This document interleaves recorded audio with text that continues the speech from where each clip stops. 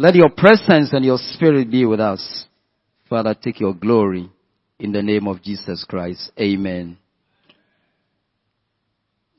Today we're looking at what I've titled, The Life Worth Living. The life worth living.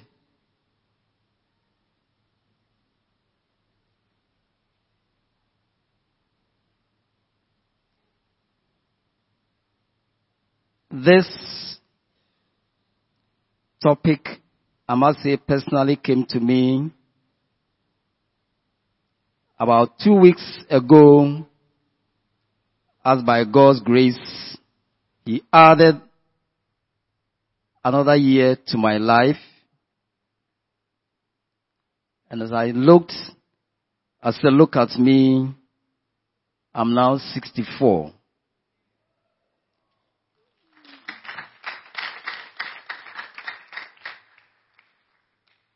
So I must say that was the only birthday I find really memorable. Reason being that it was one occasion that I looked at my life. It was nothing about food or any merrymaking, but just look at the goodness of the Lord and what the Lord has done over these past years. And as I reflected, what came to my mind is sometimes people will say, whether it's a farewell speech or a valedictory address, people will say sometimes we look at our lives, we say this is a life well lived. And normally when people say so, it's about things material. Things of the physical. Maybe like, as you look at yourself, those you started school with, you go to the village once in a while, and you see those you started with, and you look at how far the Lord has brought you. Then you say to yourself, I think I'm doing well. Because I think God has put you somewhere. And you say, this is a life well lived. And normally we'll look at maybe the schools you've gone through, if in terms of career, where the Lord sent you in terms of maybe a very distinguished career diplomat, whatever it is, distinguished lawyer, good professional accountant, nice, fine gentleman or fine soldier, the soldiers will say. Normally when they say soldiers, the good ones are fine men. Soldier who is fine. But they'll say a fine gentleman. I thought they say are very tough, but they say a fine gentleman. So as you look at yourself, say this is a life well lived. But I realize that this is something that normally men will say, and you yourself will say, I've lived a good life. But I'm saying to myself, is that what the Lord is looking at? I think for the Lord, if we say it is a life well lived, it might be something connected to Him. It might be something flowing from Him. It might be something we can relate to Him. Life is not about possessions. It's not about positions. But in terms of God, as I look at my life, I ask myself, what proportion of this life has been committed to the Lord? What proportion of this life did I give to the Lord? What proportion of this life has the Lord got a say? Or is it all about me? Because in Deuteronomy chapter 8 verse 3, which was later re-echoed by our Lord Jesus Christ in Matthew 4:4. Deuteronomy chapter 8 verse 3. God said, and He humbled thee and suffered thee to hunger and fed thee with manna, which thou knewest not, neither did thy fathers know, that he might make thee know that man does not live by bread alone, but by every word that proceeded out of the mouth of the Lord, that man live. What God is looking at is not the food, it's not the drink, it's not the possessions, but has the man lived by the word coming out of the mouth of God? That is what, in my view, what God is looking at. The life that I'm living, can I match it against the word of God? Can I relate it to a word coming out of the mouth of God? When I sum it all up, can I say that indeed, the life that I have lived, I can say that of a truth, I have lived a life worthy of my calling as a child of God. Because when all is said and done, in fact, like I've been saying, I now understand why Reverend Macaulay said, when I die, I don't need a tribute, nor a flower. Because it is not about the tribute from man. What will men say? As a founder, he built the Soul Clinic International School and founded his church. That is what we'll say. But is that what God is looking for? So he was looking for a life that he can relate to and say that I served my God whilst I lived. Not the tribute men will write. It can be pages upon pages, but nothing about God. But nothing about God. Deuteronomy, as we read, it said a man must live by every word that has come out of the mouth of the Almighty God. Where we stand, where we sit, what we do, what we say, has God got any input? Even what we wear, has the Lord God got any input? All we say is my money, so I can buy what pleases me. But God is saying, man must live by every word that comes out of the mouth of the Lord. What I say, what I wear, where I live, what I do with the money, has it got anything to do with God? Or is it all about food? About clothing? That is not what God is looking for. And I believe we all haven't got too far. If we have deviated from God's word, we can go back and find out where we have fallen off. Where have we missed God? If we can do that,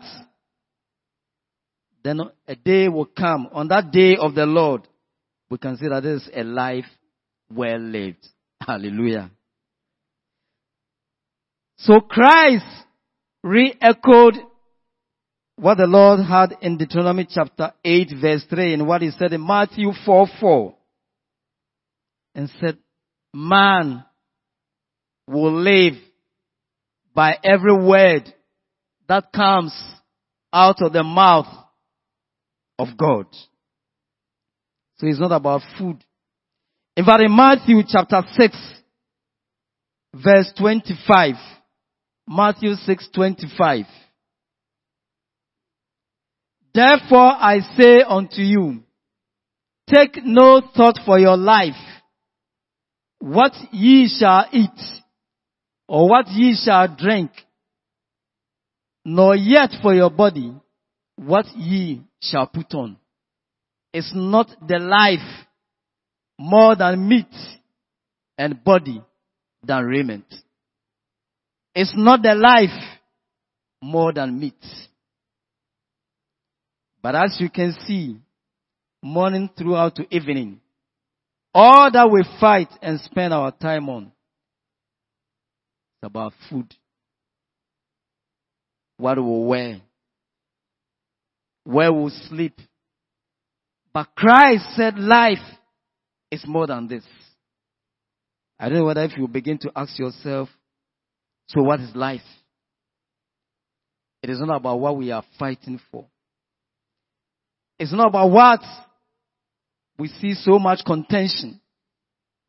And for all the struggles that are going throughout in the world, it's about food, drink, possession. It has nothing to do with God. Is it therefore a life worth living? Is it a life worth living if it has nothing to do with the word of God? Then we are setting everything at naught. It has to be a life which is based on what has come out of the mouth of the Almighty God. And it is never too late. Again, as we spend the time on the food and drink and possessions, sometimes we are esteemed by men. We are pleased by what men are saying. And we become full of pride.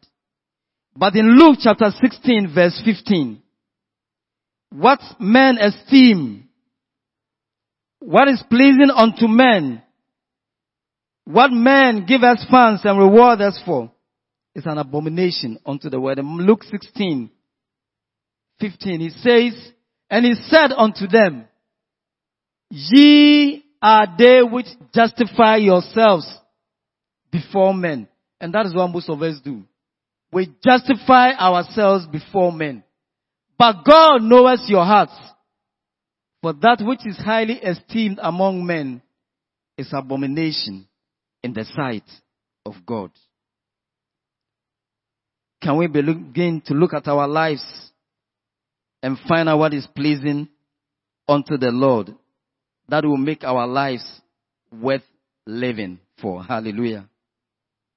The life worth living for. It should be a life based on everything that the Lord God has said and that has come from his mouth. And then we can see that indeed, this life that I'm living, it is what the Lord God would want to see me live. Hallelujah. And that is why I now also understand Paul in Romans chapter 7, verses 22 to 24. Romans 7, 22 to 24. Paul said, for I delight in the law of God after the inward man. But I see another law in my members, warring against the law of my mind and bringing me into captivity to the law of sin which is in my members. And listen to the verse 24. O wretched man that I am, who shall deliver me from the body of this death? O wretched man that I am. For most of us, when we say somebody is wretched, we're looking at the physical. We're looking at his appearance. What has he got? What do you have? When you look at the person, he has nothing. Or as you look back, you compare with other people. Oh, this person was my mate in school. We started together. His life has become a wreck. He's wretched. But for Paul, it's not about his physical or material things. Because he delighted to walk, as in the verse 22 said. Paul delighted, for I delight in the law of God. And if a man doesn't delight in the law of God, if the life that I live has nothing to do with God, that is what Paul is saying, then I'm a wretched man. It's not about riches. It is not about riches. Because we are quick to look at riches. Now they'll look at him. Yes, probably that gives an explanation as what it means to be wretched. But in real sense of what God is looking at, it's not about what the man is wearing or what the man has. It's talking about the state of my soul. Is my soul lean or fat? Is my spirit impoverished? Am I spiritually bankrupt? That is what Paul is looking at. So if I'm looking at a life well lived, it must be a life where my soul is fat. A life where spiritually I am fulfilled. Where spiritually you are fulfilled. Because God said a man's life should be lived out of every word that I have said. If the life that I'm living has nothing to do with God, if I am far from God, then I'm a wretched man. No matter my possessions, no matter how the world will rank me in terms of my worth, no matter how the society will see me in terms of my standing, if it's minus God, it is a wretched life. Paul said, I delight in the law of God. That should be our goal. That should be my goal. That should be your goal. Has God got a stake in my life? Has God got a stake in your life? If God has no place in your life, Paul said, you are wretched. And I believe this desire of Paul should challenge all of us. It should be a challenge for me to look at my life. Am I a wretched man? So no matter, I don't know where you are at, 20 years, 30 years, 40 years, Papa and Mommy over 80. We need to ask ourselves, this 60, 70, 40, 64 years, what does it mean to God? Is it a life that God can look at and God will say, this is a life well lived? Or it is for men to look at it and men will say, this is a life men live but had nothing to do with God. That will be a disaster. That cannot be something we can be proud of. Brethren, it is never too late. At least we have today. Today is another day the Lord has given to you and I. We can make corrections. That life is not all about possessions. Life is not about meat and drink. In fact, the question the Lord asked in Matthew 6, he said, is it life all about meat? Is it life all about meat and dress and clothing? That is not the issue. That is not what we should set our eyes on. But we need to ask ourselves, moment after moment, day after day, this life that I'm living, what has God said? Has it got anything to do with God? Is it a life based on what God has asked me to do? If that is not the case, then you have a controversy with God. And that matter has to be settled. You know, for some of us, God has even cut the lives to lead for us. But we are copying somebody else. That is none of our business. God has given me a life. God has given you a life. You know, I say to myself, why would John the Baptist be in the wilderness eating honey? You don't understand. Because God has a purpose for his life. You may be, in fact, in Matthew it says, those who are in the palaces, they are dressed in a certain way. But because of the mission for John the Baptist, he's in the wilderness, he's eating honey. If God has given me a certain life, a certain purpose, it's not for me to look at what somebody is wearing or what somebody is eating.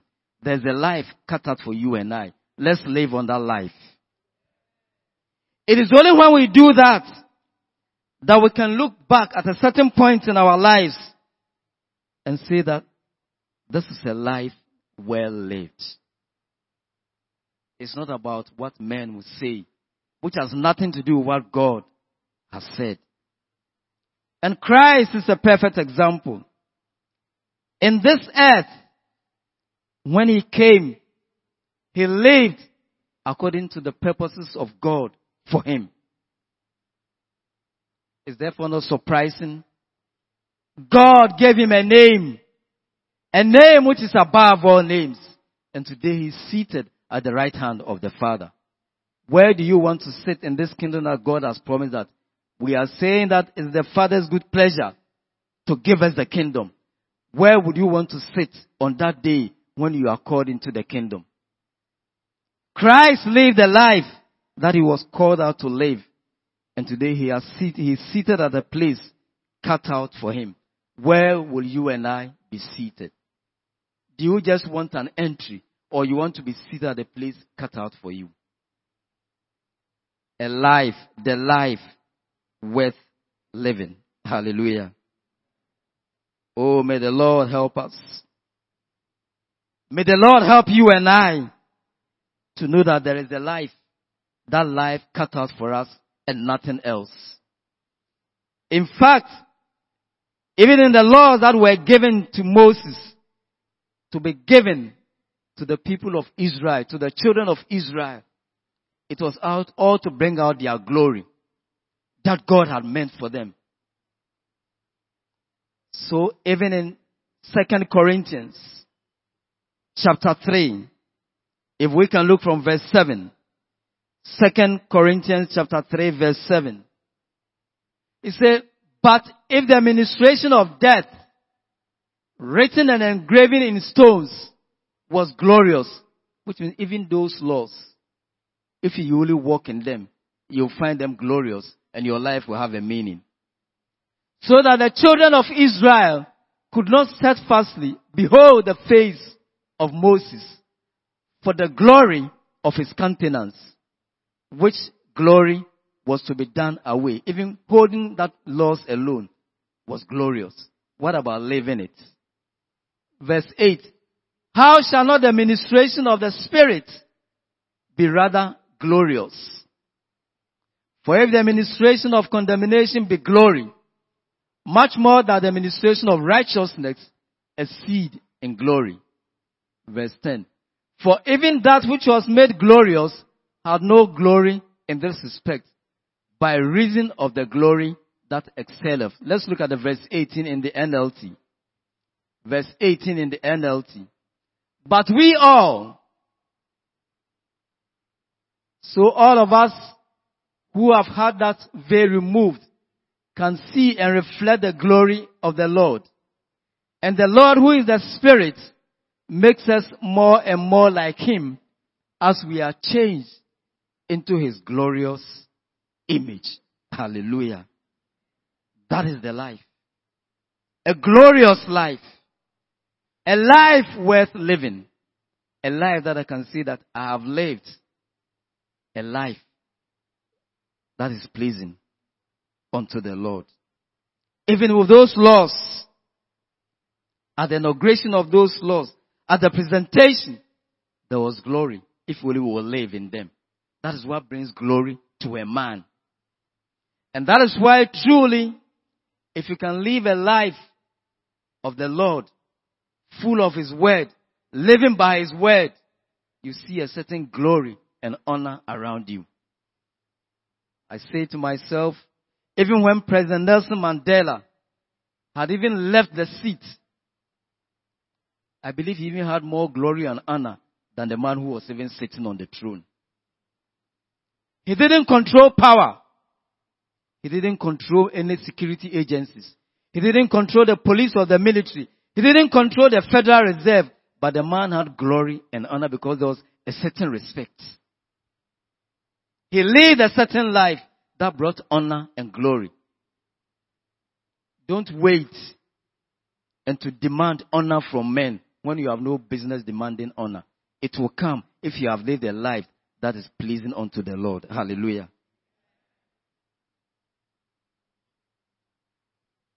The life worth living. You don't need it to struggle. If only the life that we are living comes out of every word of the Almighty God, your life will be glorious. Wherever you find yourself, if it's even in the family meeting, at the workplace, in the community, everybody will see that you are a different creature of the Almighty God. And that life, you don't struggle. You walk. As you walk, there might not be a motorcade in front of you. There might not be military people around you, but there's some dignity and majesty around you. Because they see God in you. And that one, you don't even have to be an old person. You may be a child. But if men have not despised your youth, in that state of your youthfulness, you see the glory and honor of the Almighty God. That is a life worth living. That is the life we can say that this life has been well lived.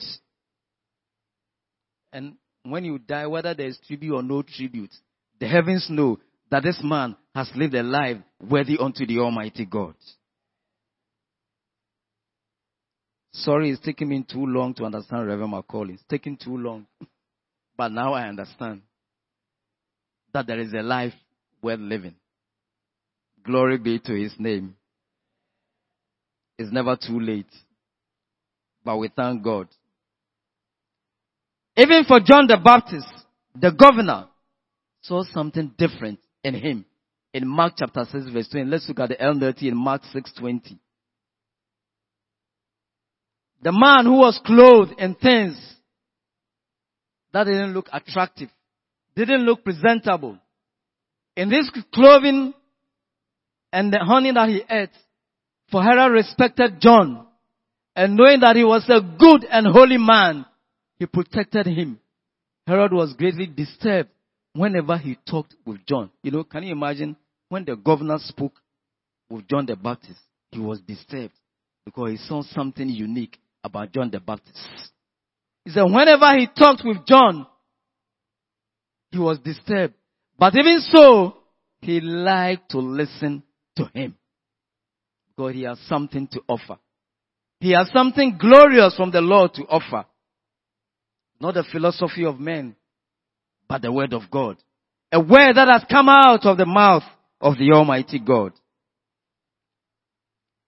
No wonder the great, powerful preacher in England in some years past, Charles Spurgeon, who was so honest, resolute, sincere that, each time in his audience were the prime ministers and the members of the royal family because he had the word of God to deliver. And they will go and sit and listen because those are the words of wisdom. A life worth living. Brothers and sisters, there is a day that will come upon all of us. But I don't want you to even to worry about what people will say on that day of the Lord. In fact, whether there is tribute or no tribute, it doesn't matter. I tell my children whether you bury me or not, I don't matter. The important is if I have lived a life worth unto the Lord, that is the most important thing. Today, let's challenge our lives. Let's not worry about the tributes and the programs and the number of pages. Sometimes we even run around. Has this association brought this tribute? It doesn't matter. What matters? And even where I work, when you die as a former staff, they will go into a file and look at what you did. A file. Not the life that you are living today that is pleasing unto the Lord. But that is man pleasing. But let's challenge ourselves to live a life that is pleasing unto the Lord. Let's look at our own lives. The life that is worth living is a life that every moment, every second, every deed, every utterance has come out of the mouth of God. Every utterance, even what I say, should be something that is pleasing unto the Lord. Even when I wink, should be pleasing, because He knows He sees everything. Even when I wink, my thoughts, my deeds should be pleasing unto the Lord. It is only at that moment that even if men don't see, God will see that it is a life worth living. A life that has been well lived. And the testimony will come from the Almighty God. Brothers and sisters, I believe it's the desire of all of us that on that day of the Lord,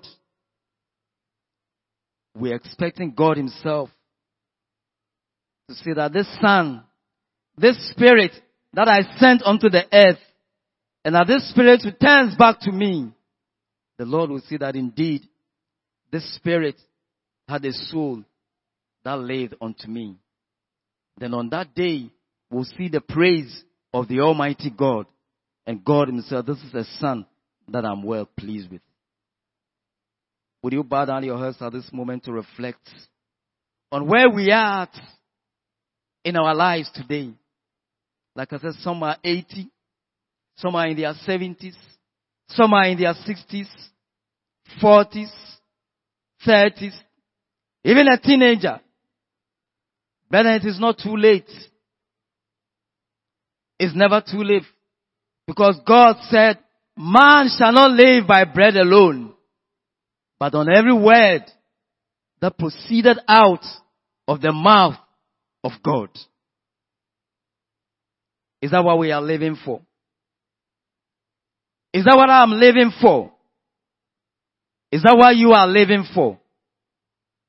Today, begin to reflect the life that we are living. Has God got a stake in it? Has the word of God got any significance, any meaning, any relevance in the life that we are living? Where is God in the life that I'm living? What has God said concerning my life? Where has God told me to be? Am I on my duty post? Where God wants me to be, is that where I find myself? What I'm doing, is that what God wants me to do? What I keep on saying, is that what God wants me to say? What God has blessed me with, those resources, is that what I'm applying them for what God wants me to apply them for? If it's none of these, then brother, sister, we are too far from the life of God. But thank God today is a new day. Thank God today is another fresh day. We're just crossing 12:30. The day is still young. We can still look back and say, Lord, you told us that we should live by every word that comes out of your mouth. If I haven't done so, you've given me another day. You've given me another opportunity to live for you, to live on your word, to live by your word, to live through your word. Help us, O Lord, today. May we crucify every self in us. May we allow the will of God to rule in our lives. May we allow Christ to reign and to take precedence in our lives. Father, we thank you. Lord, we bless you. Touch each one of us. May you be merciful unto us if we have gone too far from you. Grant us the grace to live by your word. Then on that day when the heavens gather, even if the earth doesn't see, when the heavens gather, oh, the Lord himself would say, this is a life well lived. And as the Spirit returns to him, there will be gladness. Father, we thank you. We bless you in the name of Jesus Christ. Amen.